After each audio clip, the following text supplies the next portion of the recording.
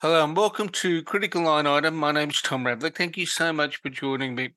Um, One of the greatest challenges we face at the moment is how we deal with uh, the national security threats posed by people who are extremists.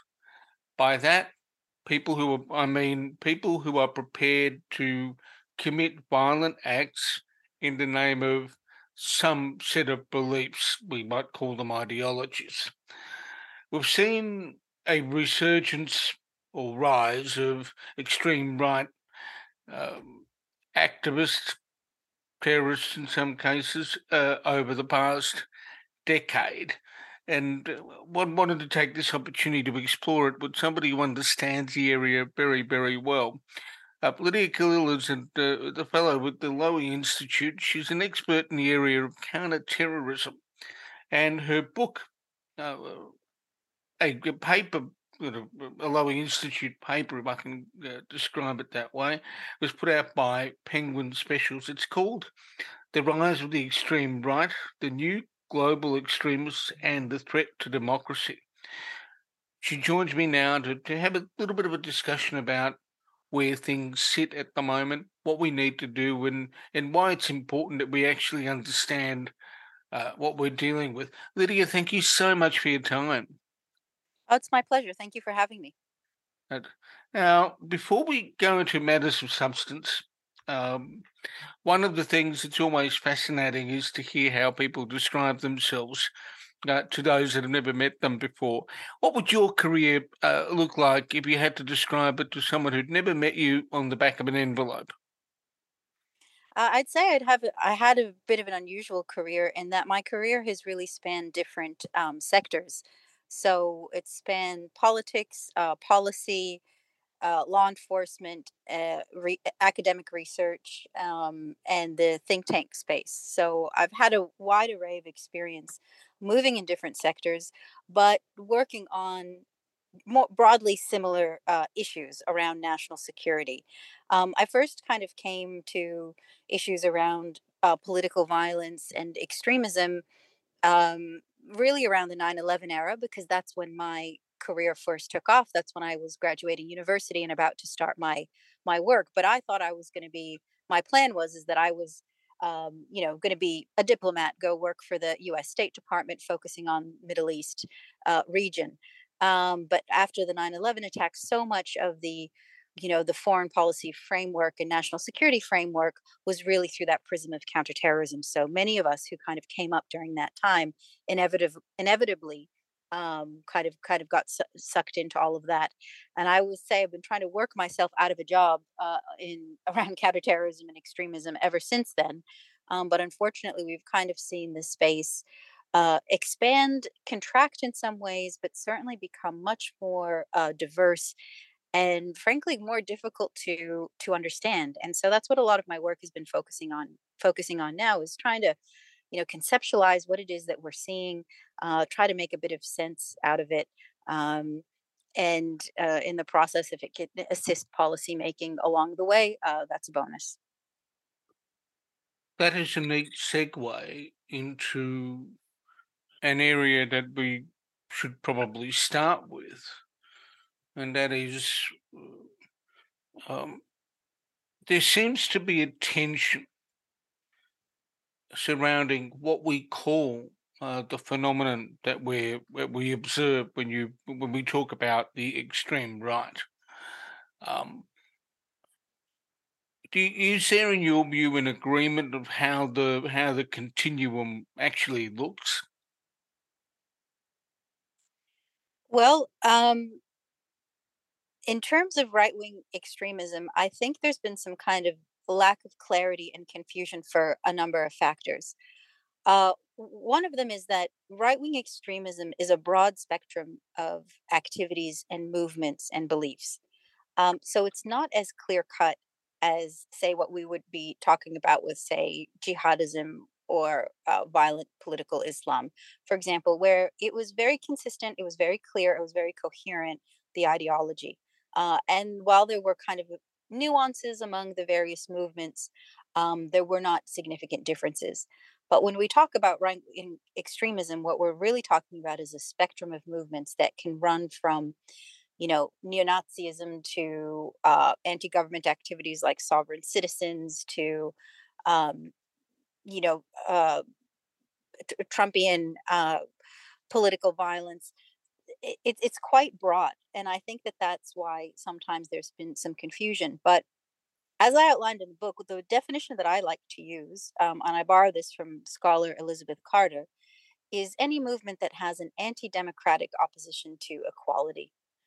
And so, if you look at it through that lens, it makes it a bit more clearer when what we're talking about when we use the term or attempt to use the term right-wing extremism. And that's how I like to define it.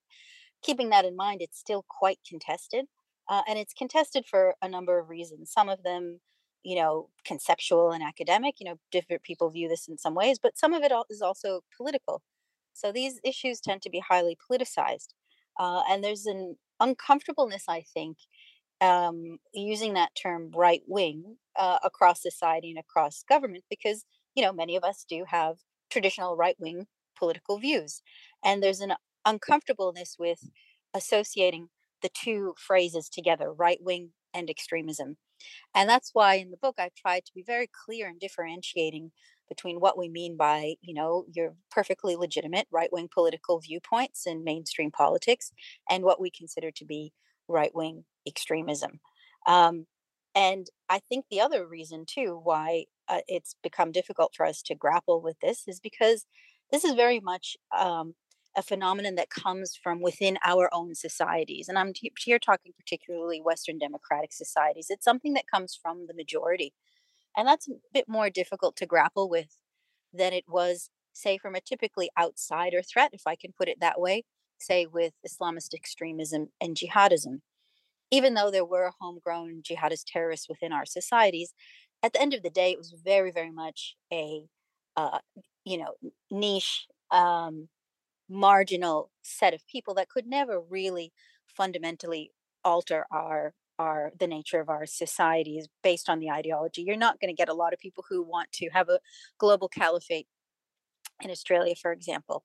But with right wing extremism, it does tend to intersect with some mainstream views, and it very much can threaten our democratic um, societies and our structures and our liberal democratic ideas.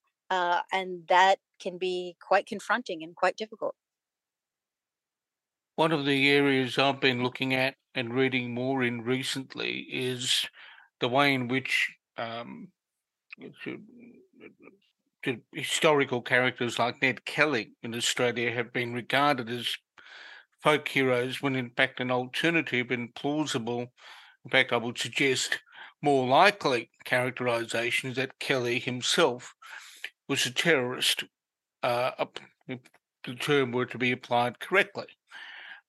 But when you read some of the historic takes from historians, they would suggest that you would have to look at the background and where he came from and all the social factors. I'm not sure that we would be have the same level of uh, understanding if Ned Kelly had a very different skin color, for example. Yeah, well, I think that example brings up, some very interesting themes when we're talking about extremism and terrorism, which is that a lot of this is relative, right? It goes back to that old cliche: one man's terrorist is another man's freedom fighter. And while that's Yep. a bit of a tired phrase, it does hold some truths to it.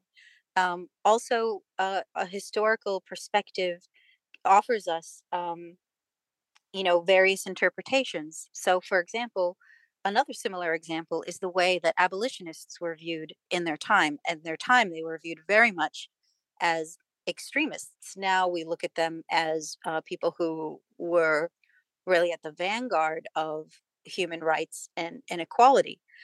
Similarly, if you look at US examples, when you're talking about white nationalist movement like the Ku Klux Klan and others, they were always framed as not as extremists, not as terrorists, But there's been a movement, a revisionist historical movement, and within the counterterrorism research community to actually reframe them as terrorists, given their violent action, their targeting, their ideological beliefs. Now our understanding of them is that we can actually consider them very much as terrorists. So it just goes to show that um, unfortunately this is an area of inquiry that is relative, based on historical context.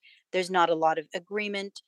You don't have a universal definition of terrorism, and nor do you have a universal definition of extremism, no matter how hard both policymakers and academics have tried. It's something that's inherently political, contextual, and kind of based on values which differ. And there's also a sense of, I guess, and a sense of othering as well. When we look at prejudice, if somebody sticks out when there's an offender reported on in the news, for example, there are conclusions made by some people based on the person's ethnicity, skin color, um, faith, and any other distinguishing feature. Yeah, I tend to agree with that as well. I think we've seen evidence of that where it is, we're much more likely to brand someone with the terrorist label if they are other, so to speak. But I will say that there has been, um, unfortunately, because of the rising threat of other forms of extremism that fall within the right wing extremist spectrum, that are usually kind of perpetrated by people who of, are part of the mainstream, white, male, Anglo, what have you. And there's a growing acknowledgement of that. There has been more of a movement to acknowledge that these people can also be terrorists and should be labeled as such as well. But as you say, it is more it is easier to do so when the person is considered other. Which goes back to some of the other work I've been looking at as well, by people like Gordon Allport and his seminal book, The Nature of Prejudice, where he breaks all this up beautifully. It was written in 1954, or published in 1954 rather, but it's still very much relevant. Now, one of the things you talk about in chapter 2, which caught my eye when I read this little thing, um, is the issue of how what we call things, and sort of the innovation, if I can put it that way, of a big um, dumpster called other when it comes to defining certain kinds of ideologies that lead to violent extremism. ASIO did this back in 2021 with what we call ideologically motivated violent extremism. You expressed some concerns. What are they? Yeah, I've been pretty vocal about these changes in terms of terminology that ASIO has adopted. And I should say that ASIO and the Australian government have not been the only ones. The Canadian government has also used similar terminology. And the reason why I voiced my disagreement with them is because while definitions and terminology can be make your eyes glaze over sometimes, those discussions, nevertheless I think they're really critical, because what we name things and what we call them denotes kind of priorities and importance and values, and it really helps us to understand and conceptualize things, and that understanding then has follow-on effects in terms of programs and policy and law enforcement action. The case in point of all of this is the terrible attacks that happened in Queensland against the police officers by conspiracy-minded extremists, and I'll explain a bit how that's all connected. The terminology that ASIO is using is that they are differentiating between what they call ideologically motivated violence and religiously motivated violence. Um, Now, I don't think that makes much conceptual sense given what we know around extremism and terrorism, in that religion can also be a form of ideology, and also groups that they would put under this ideologically motivated violent category also have religious motivations. So, what they're lumping under ideologically motivated violence is often right wing extremist groups, groups and movements and individuals that we would lump within that spectrum of right wing extremism.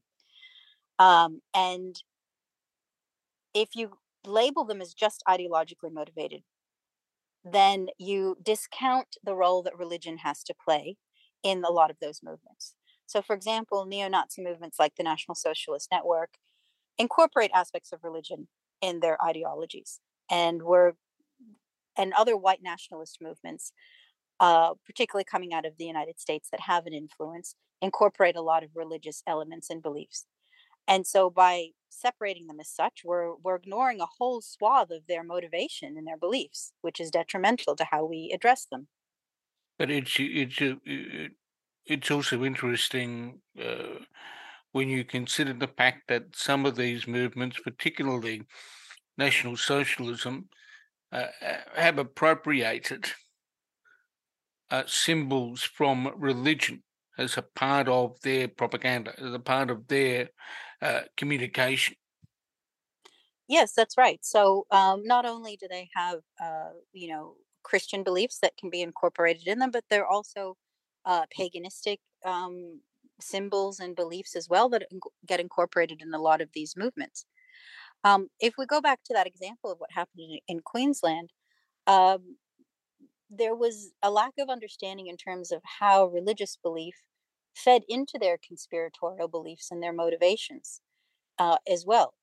And so I think that having these terminologies make it easier for us to do these false dichotomies, and thus not completing our understanding of them, which can have some really detrimental effects.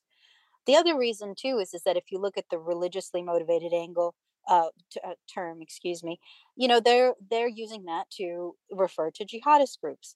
But by focusing on the religious aspect of jihadism rather than the ideological aspect of it, and it is an ideological program that groups like Al Qaeda and Islamic State have, you're putting all of the motivation on religion, and then that again obscures our full understanding of these movements and their motivations, and it can also unfairly target people with similar religious beliefs. And the last point I'd make about this is that using such vague terms such as ideologically motivated violence to talk about, frankly, what are right wing extremist movements, um, does a disservice to the public, because who knows what that even means? Nobody, if you say to someone, oh, someone committed an ideologically motivated attack and, attack to, a police officer, for example, nobody understands what that means. Whereas if you say a neo Nazi did X, Y, and Z, or a right wing extremist did this, people will have a better understanding of what you mean. And it's important in a democracy for the public to have a clear understanding of the threat environment, the national security environment, and the challenges that we face. So these terms tend to obscure what it is we're talking about and how we're addressing it. I get the sense from the material I've read, both in my studies through Charles Sturt and independently of those, that um, this debate uh, on what we call things and how we call things uh, might be an indication that the discipline or the area is still yet to mature. Because when we talk about ideological sets of beliefs, or whether they be political ideology, let's call it a set of beliefs. Set of beliefs. If we define ideologies as a set of beliefs, um, in a framework, and then religion is considered as one of the influential factors, you don't have a problem.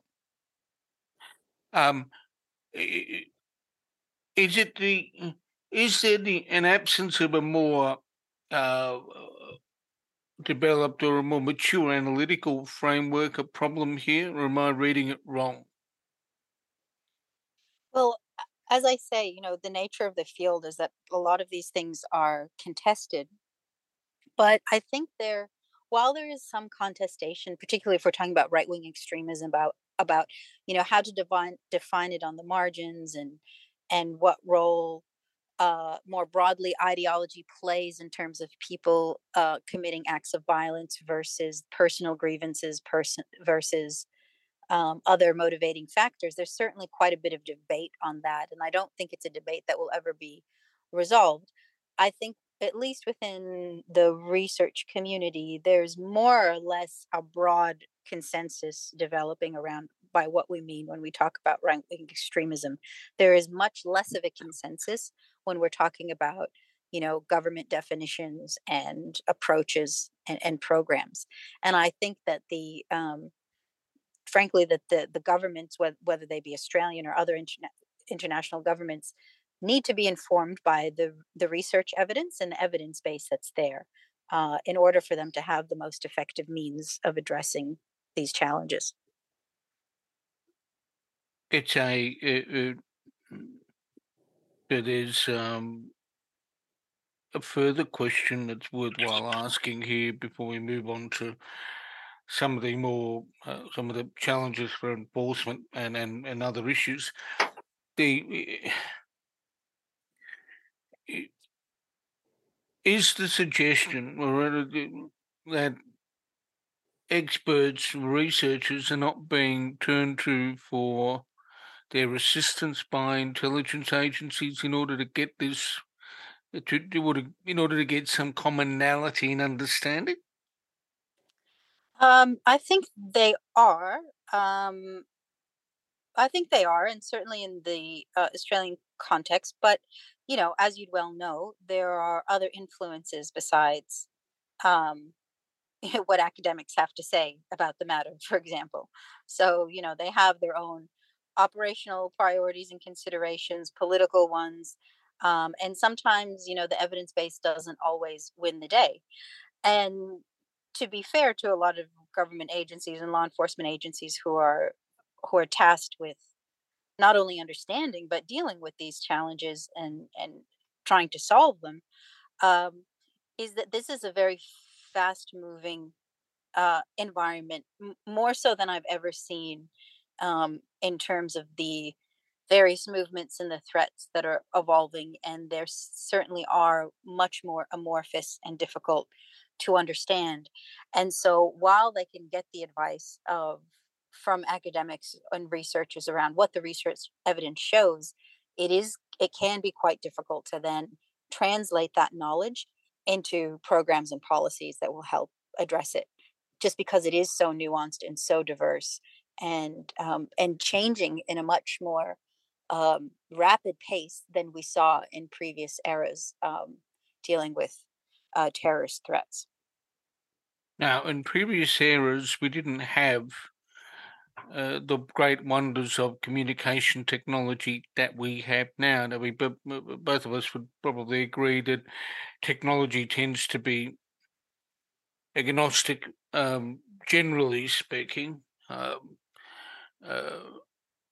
what contribution do you think uh, the encrypted apps and other social media applications have had in speeding up the spread of, as well as the change or transformation of to the right wing ideology? Well, you actually bring up something that I've been trying to do a lot of thinking about lately, and I haven't quite resolved it. But I'll kind of go back to what you mentioned around technology being largely agnostic, and I think my view on that has actually shifted a bit. I don't want to come out too definitively on it, but a lot of modern right wing extremism has grown up alongside of modern online internet culture. Yeah. And there is a very deep influence and almost symbiosis between online and right wing um, action, because of this. There's certain affordances of various technology, and I'm talking about communication technology platforms that allow more for the expression of right wing ideology and behavior, so to speak. Mhm. And that's something that I explore in a bit more depth in one of the chapters in my books, called Extremely Online, where I kind of lay out some of the evidence and the thinking around how modern right wing extremism has grown up alongside of online culture and communication technologies. And so I think it's it's intuitive to say that, of course, the current communication technology capabilities that we have has allowed for the broader spread of online extremist content.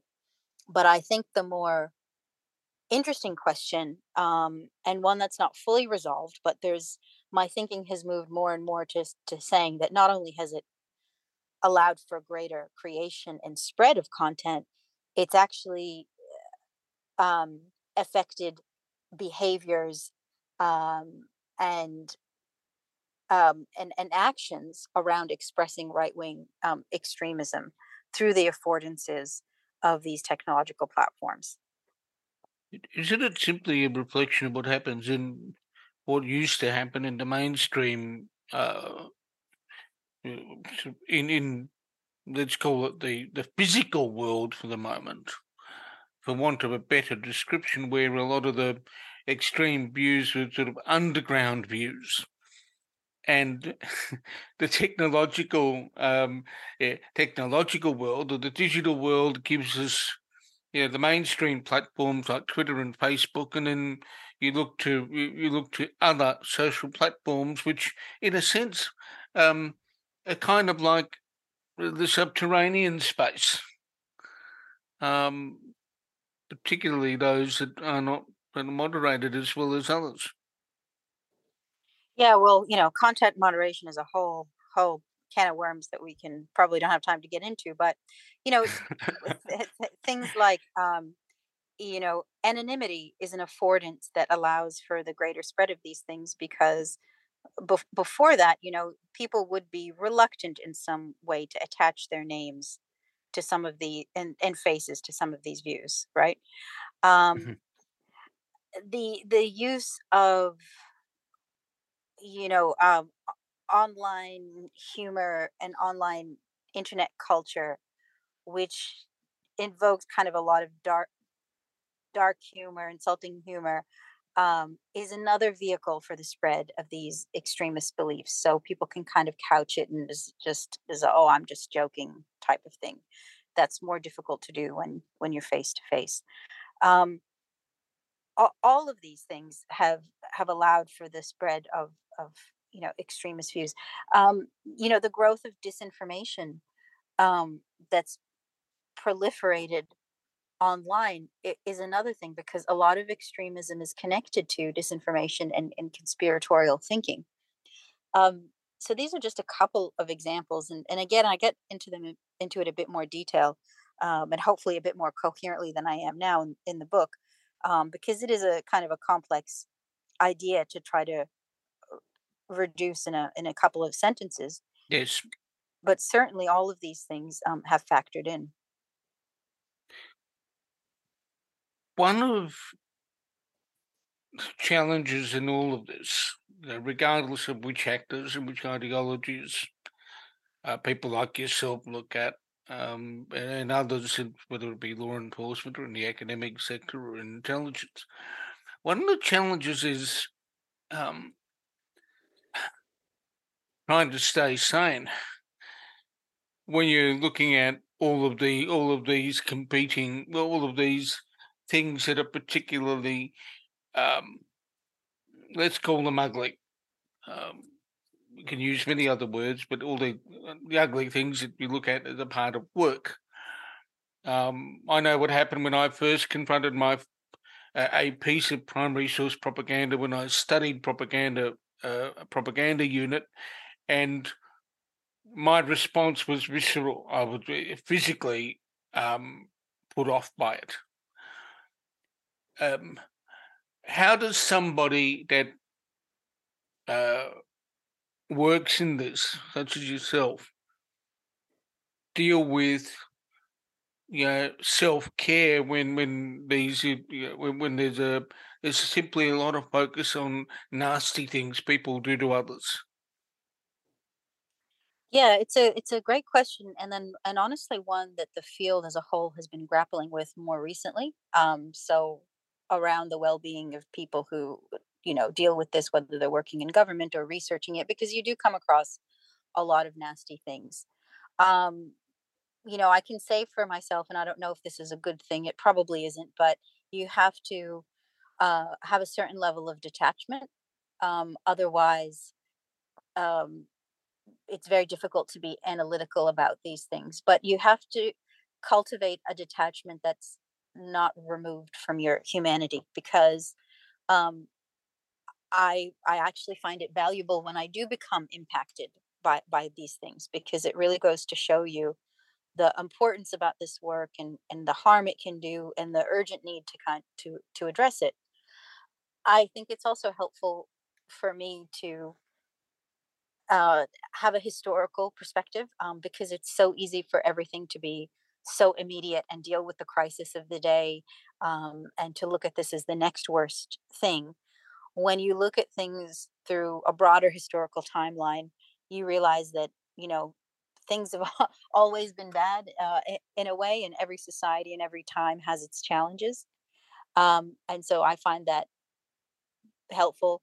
And also there are things that I avoid um, engaging with and looking at, full stop. So, for example, I would never watch beheading videos or certain images that I know um, are incredibly dehumanizing and violent. There's no need for me to see them just to say that I have seen them. They offer me no analytical benefit. And so, Yeah. trying as much as I can um, not to encounter those things when it's not necessary for my work, I certainly do that. Are there other things you do to switch off from all of that? Um,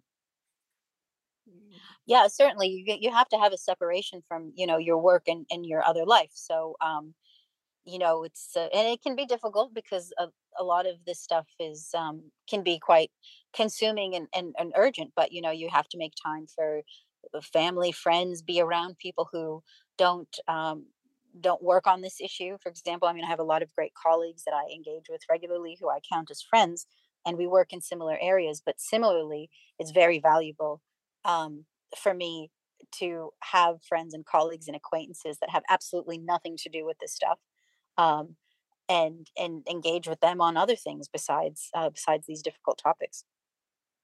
Now, I'm been talking to Lydia Khalil, who's the author of Rise of the Extreme Right, the New Global Extremism and the Threat to Democracy. It came out last year by Penguin and the Lowy Institute. Now, Lydia, a book like this takes time to write in the midst of all the other work that's done by somebody that's responsible for analysis. Uh, what is there another? Is there another book in you in the next little while? I'd like to think so. Hopefully, this isn't the only book that I that I write. But as you say, it's quite time intensive and intense process um, to do it. And so, I think perhaps y- you know give some space for this publication before we before we think about the next one. Okay, Lydia, thank you so much for your time, for joining me with this particular discussion, and I look forward to hopefully catching up with you again at a later stage. Oh, you're welcome. This was a really engaging discussion. Thanks again for having me. Absolute pleasure.